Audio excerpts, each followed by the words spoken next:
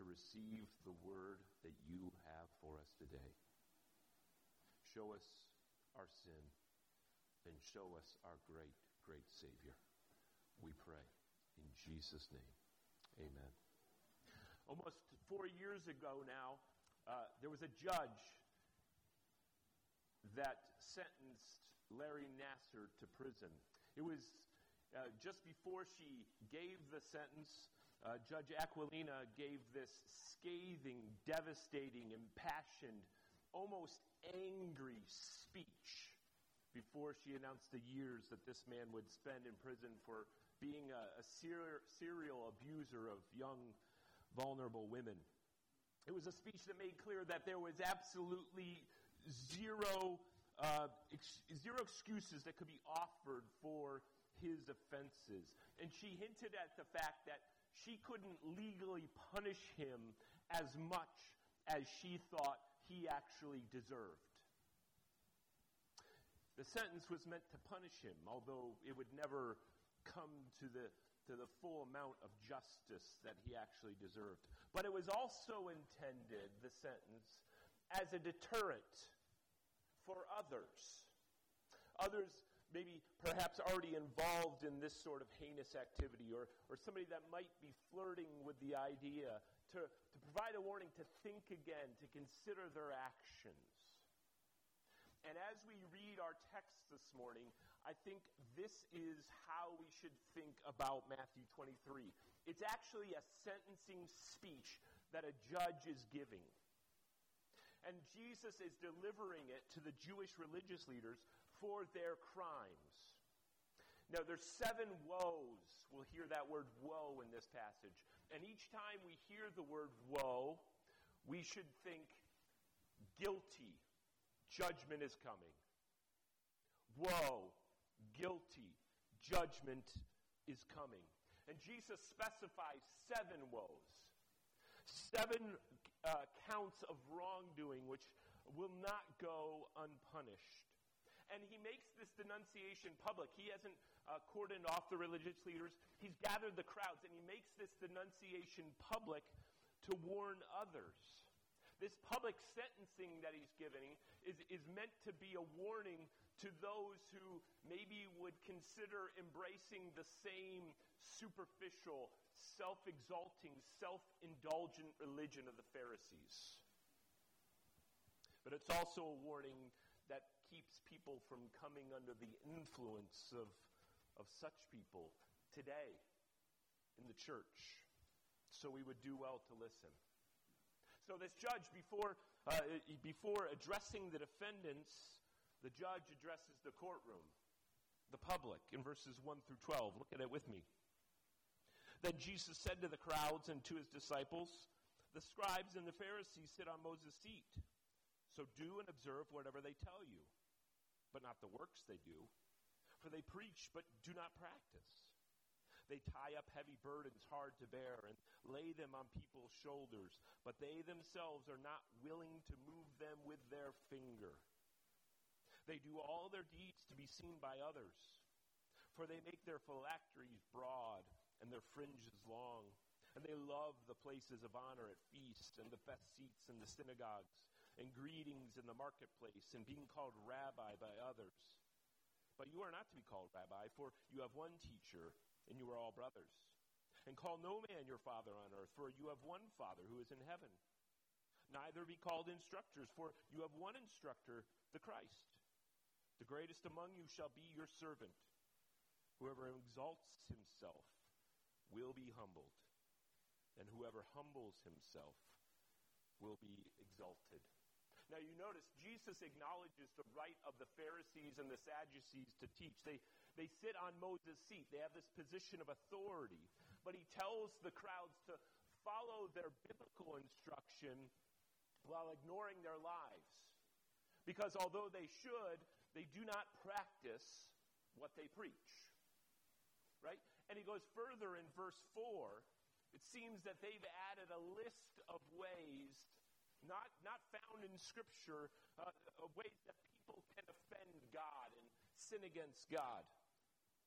Friends, the Scriptures alone bind our conscience. conscience.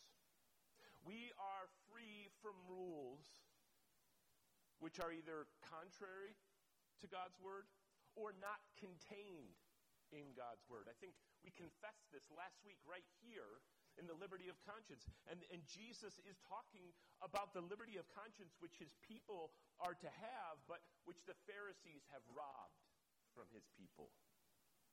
Brothers and sisters, if things are not contained in the Word of God, we are free in relation to them. No matter how wise they might seem, no matter how destructive they might seem to the desires of the flesh, if it's not in the Word of God, we are free. So not only do these men like to control others, but they like to be recognized by others. Jesus talked about their flashy phylacteries. Phylacteries were these cords that they would tie around their left arm that would contain a box that contained Scripture, and they would also wrap it around their head. And they would perhaps wear these for an extended period of time, beyond the hour of prayer. And they loved to be acknowledged at public events. They wanted to be recognized. In addition to control and recognition, they loved titles. They wanted their PhDs in theology to be recognized. And Jesus said, no. There is one you should emphasize, the Father in heaven. His Christ, the Messiah.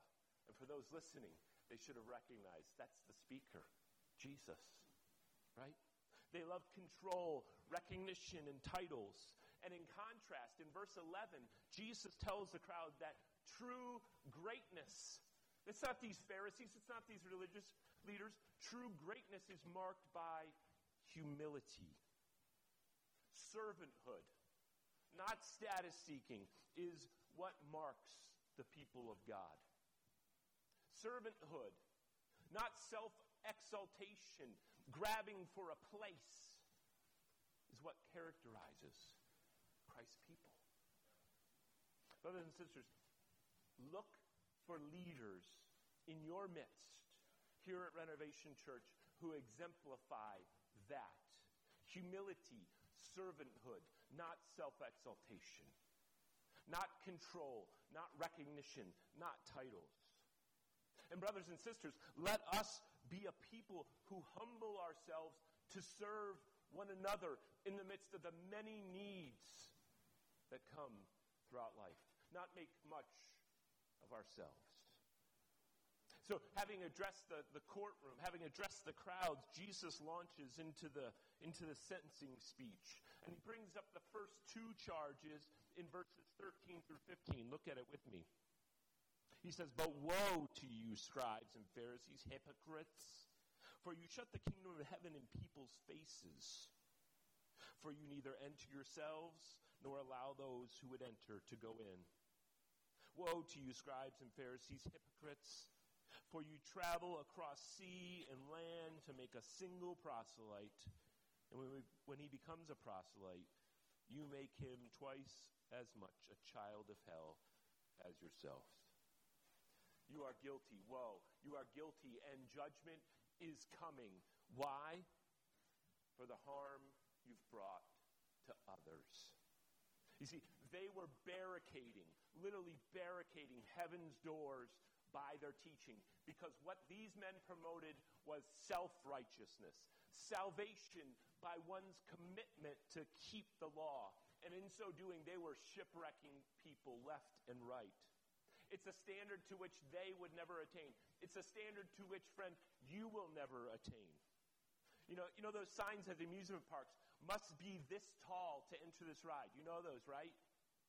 Well, essentially the scribes and the Pharisees were putting those signs up all over, but the signs must be 15 feet tall to enter in.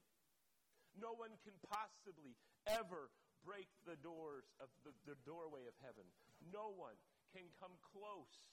Friend, you cannot come close to personally, perpetually, perfectly keeping God's law. Self-righteousness is a delusion. Jesus is condemning these leaders, not for their enthusiasm. They're a missional people. They're on mission, right? They went over sea and land to make converts. And they're making disciples. Their churches are growing, Jesus seems to be saying. People are following them. The problem is they are reproducing flawed prototypes. They're discipling them in an idolatrous trust in self, in their own goodness, in their own morality. Friend, don't be fooled into looking to yourself for your salvation. When you look at yourself, you will find, and you should find, no true reason for hope. As the great song declares, not the labors of my hands can fulfill thy law's demands. Could my zeal no respite know? Could my tears forever flow? All for sin could not atone. It's not going to do it. You're still left wanting. You're still left short. Thou must save, and thou alone.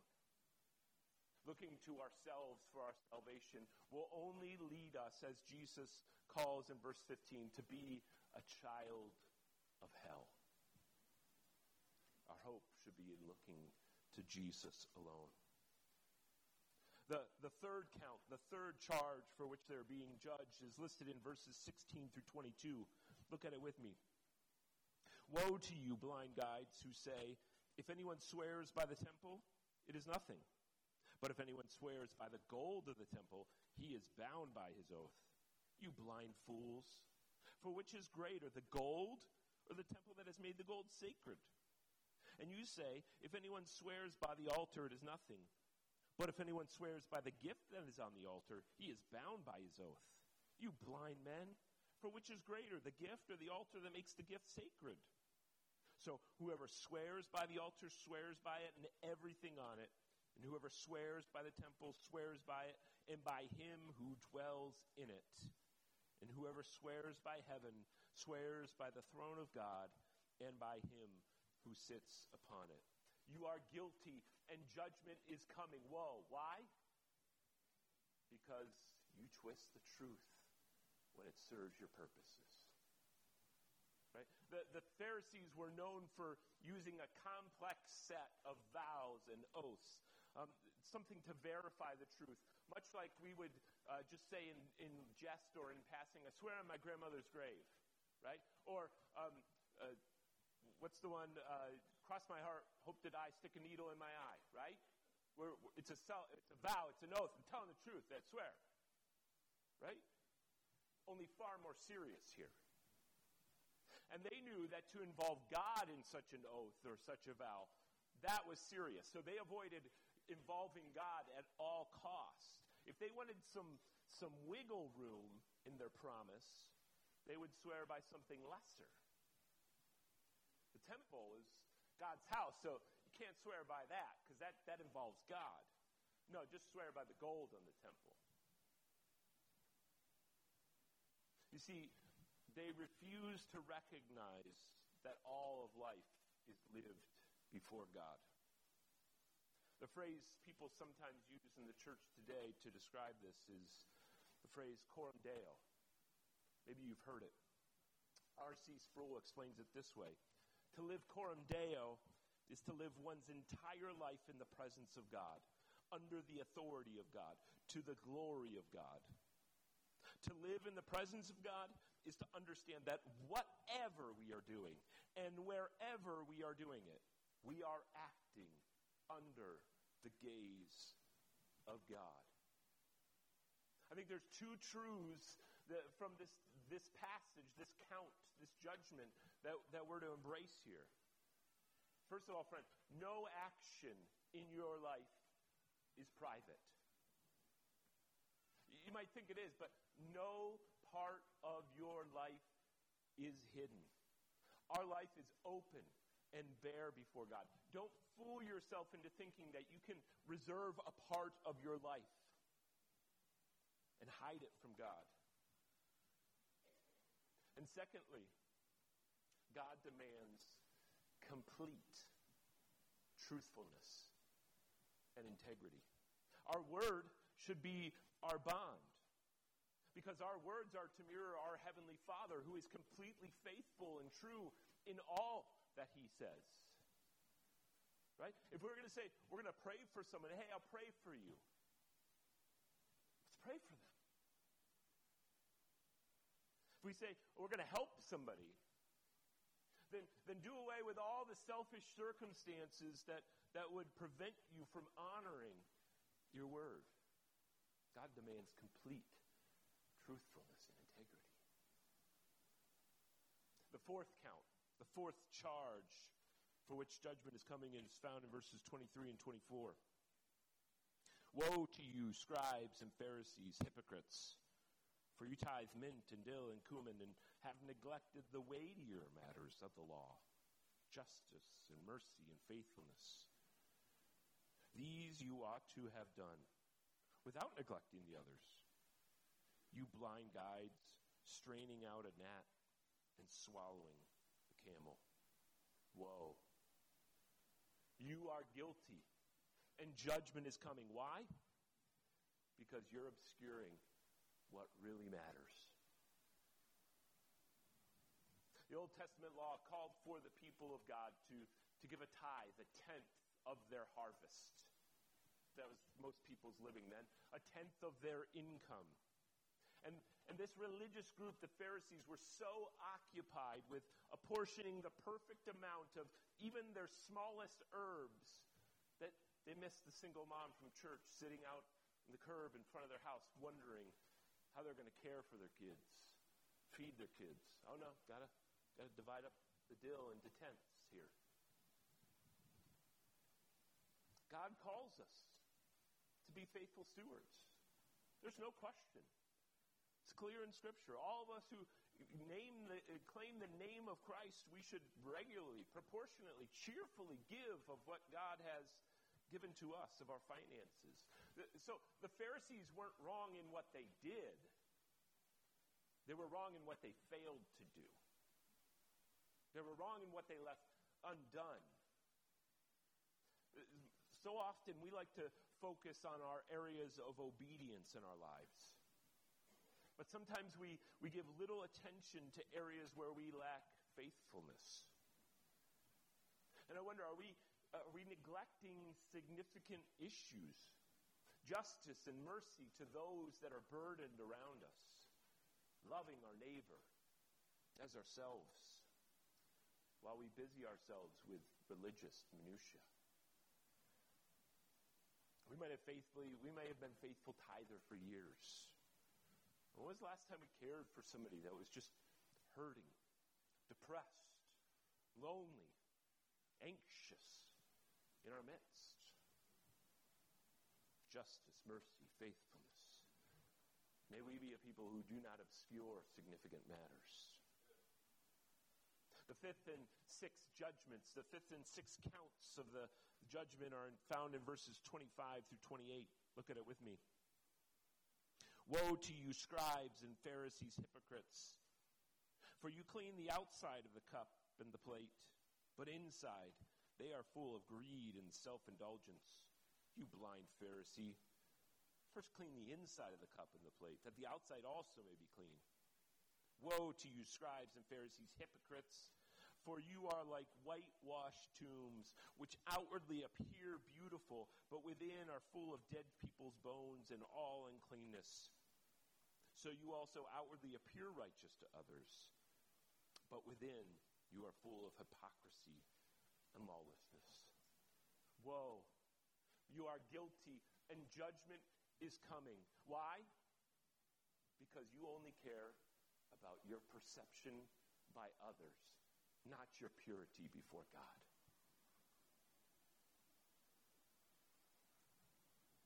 In both examples, in these verses, Jesus points to their concern over outward appearances. He talks about a really appealing set of dishes. But inside it's so dirty and vile, it's never anything you would drink from or eat off of. Never. He also compares them to a graveyard with well-manicured lawns and beautiful headstones, wreaths placed beautifully right there to decorate them, all the while obscuring what is happening below the surface. Decaying flesh. They presented themselves as godly people by certain acts, but they were controlled by greed and by self-indulgence. They didn't truly care about anybody other than themselves. They didn't care about God. They wanted to look good. They wanted to receive praise. They were all about their pleasure and comfort. I think perhaps one of the church weaknesses could be the fact that often we like to gather together with others and pretend like we've got it all figured out. We've got our life kind of all buttoned up, cleaned up, managed. Oh yeah, marriages are great. Kids are perfect. Thoughts are pure. Yep, my life is upright. Anxiety? No anxiety here. Doubts when I read God's word? Of course not. No, I'm faithful. Right? You got those beautiful headstones going on.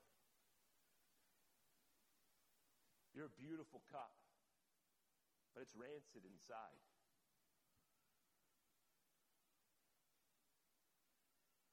The issue isn't, brothers and sisters, that you struggle. Okay, hear that. The issue isn't that you struggle. It's that you pretend you don't. And I hope we can hear Jesus' words here and finally just take down the masks about wanting to present ourselves before others and care more about our purity before the Lord. Stop presenting ourselves as moral examples, and maybe then we can begin to carry one another's burdens. Stop embracing a superficial, self-exalting Christianity.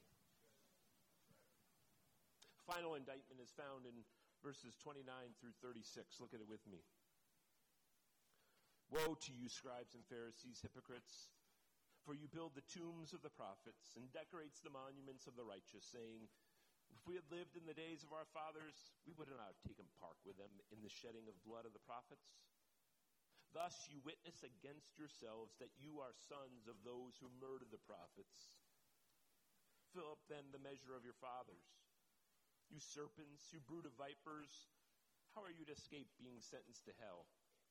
Therefore I send you prophets and wise men and scribes, some of whom you will kill and crucify, and some of whom you will flog in your synagogues and persecute from town to town, so that on you may come all the righteous blood shed on earth, from the blood of the righteous Abel to the blood of Zechariah, the son of Berechiah, whom you murdered between the sanctuary and the altar.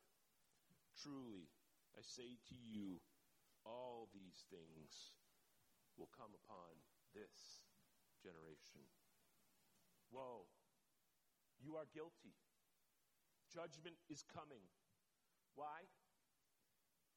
Because you are rejecting God's word through God's messengers.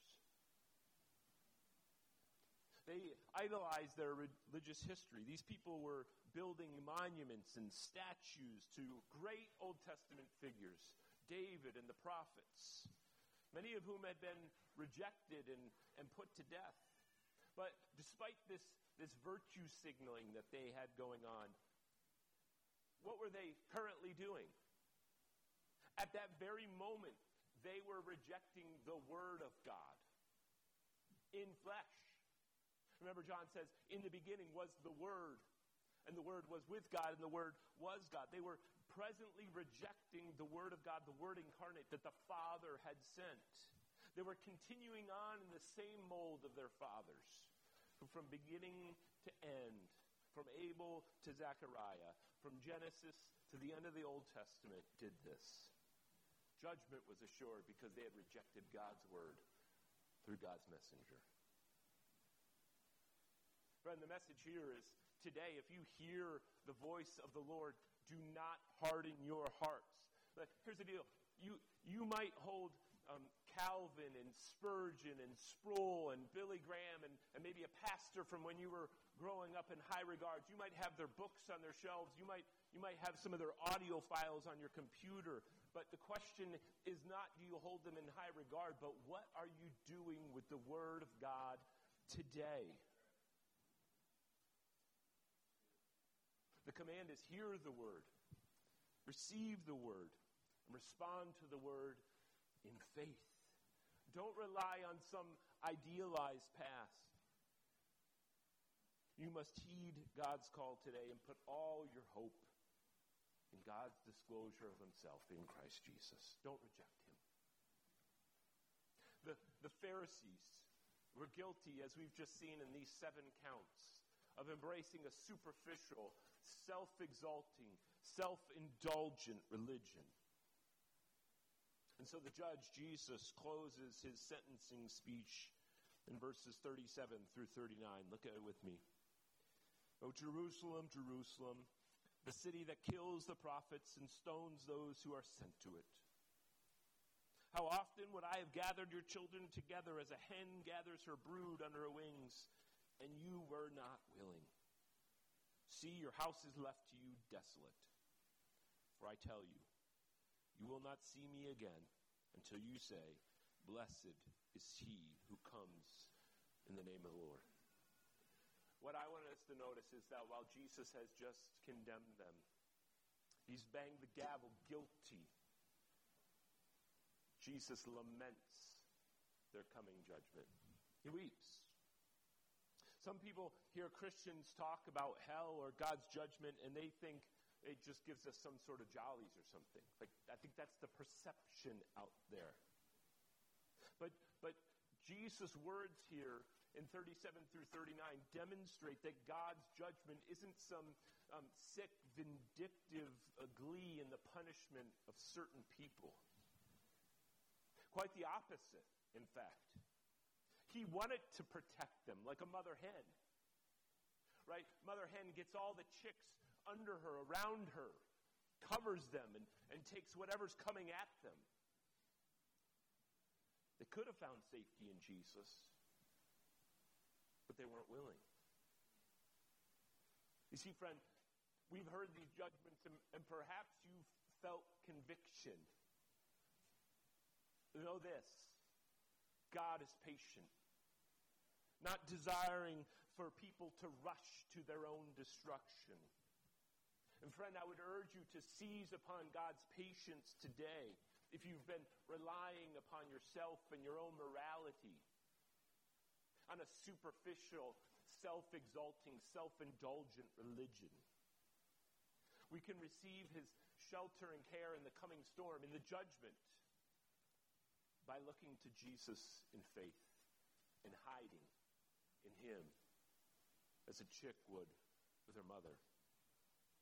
We, like these Pharisees, have too often embraced a superficial religion, a self-exalting religion, a self-indulgent religion.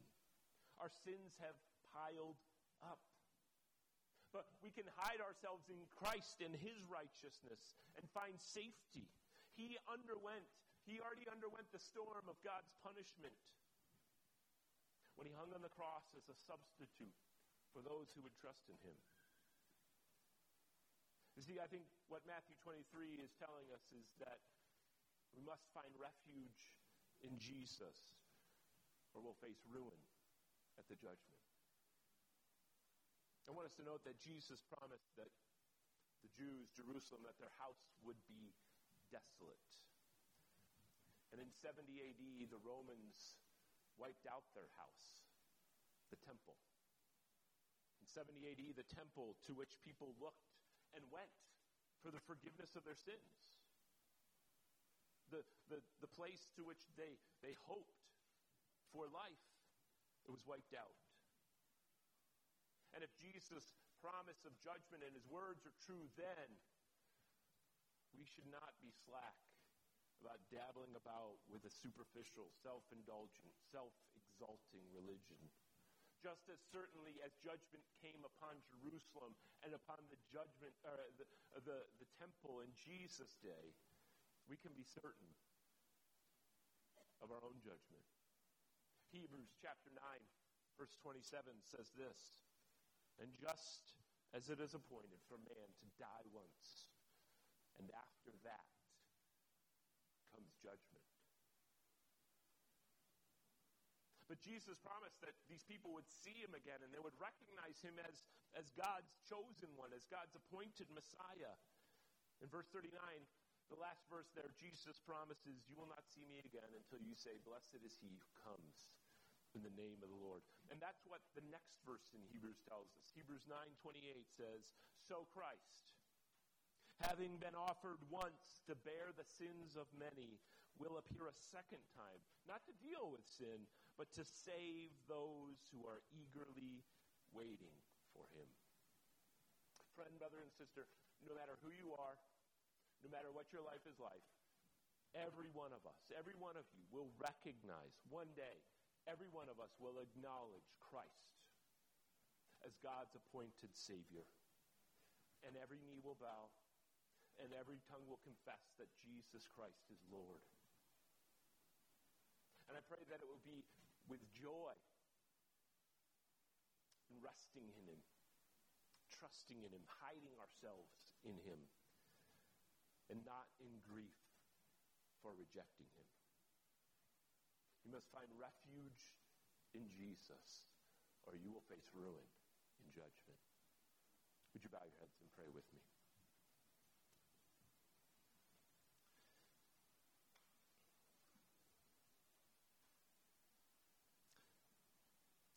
Father, we come to you in Jesus' name.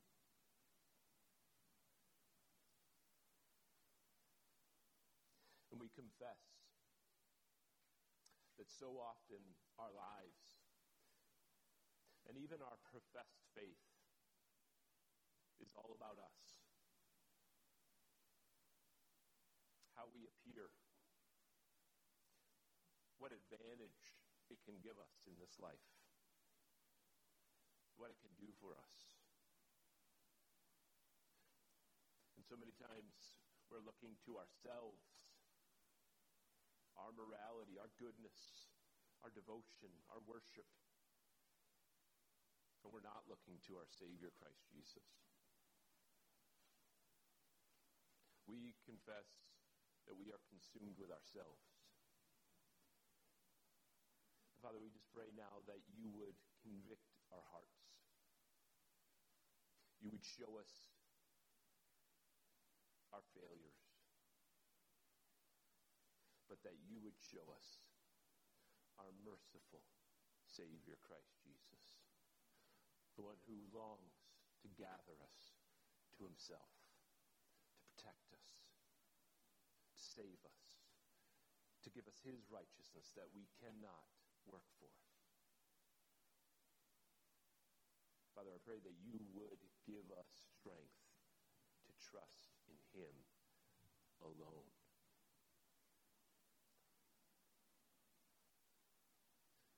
We pray these things in Jesus' name. Amen.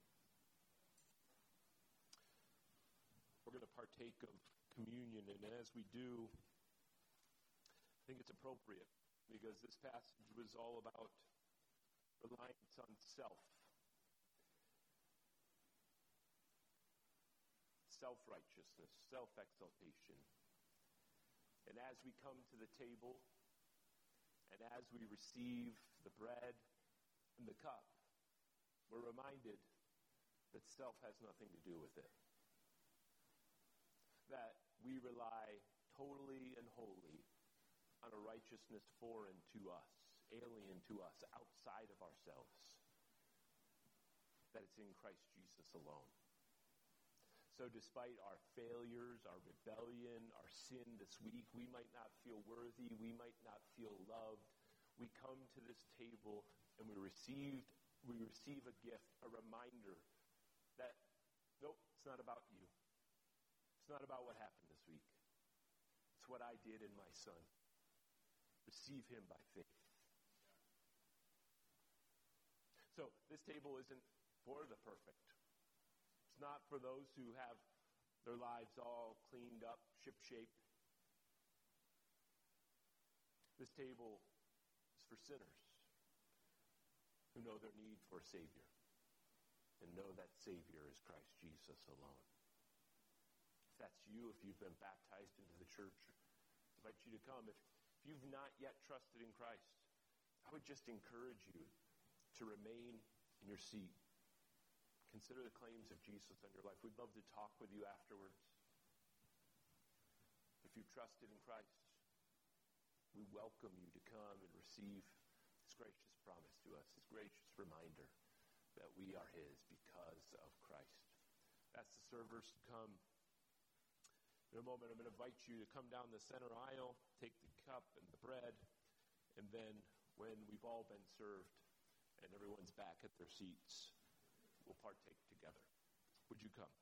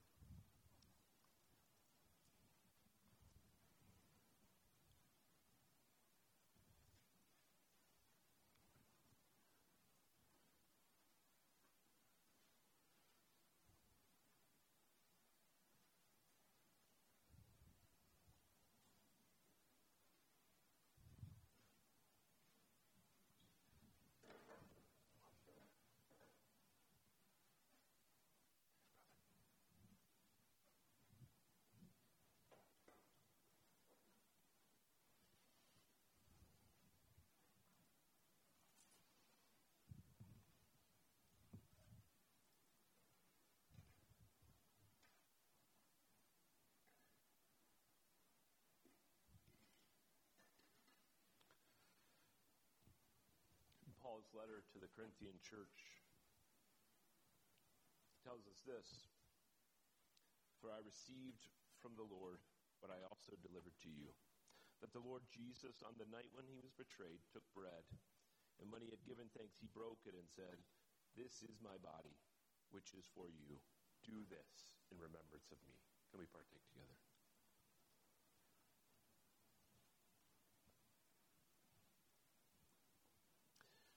In the same way also, he took the cup after supper, saying, "This cup is the new covenant in my blood. Do this as often as you drink it in remembrance of me." He said, "For as often as you eat this bread and drink this cup, you proclaim the Lord's death until he comes." Would you pray with me? Father, we thank you for your plan. We thank you for sending Christ Jesus for us to save us from our works. We are grateful that we are justified, that we are saved by faith in him apart from our works. And we praise you, Spirit, for applying his work to our lives, that we might be united to him. We praise you, Father, Son, and Spirit.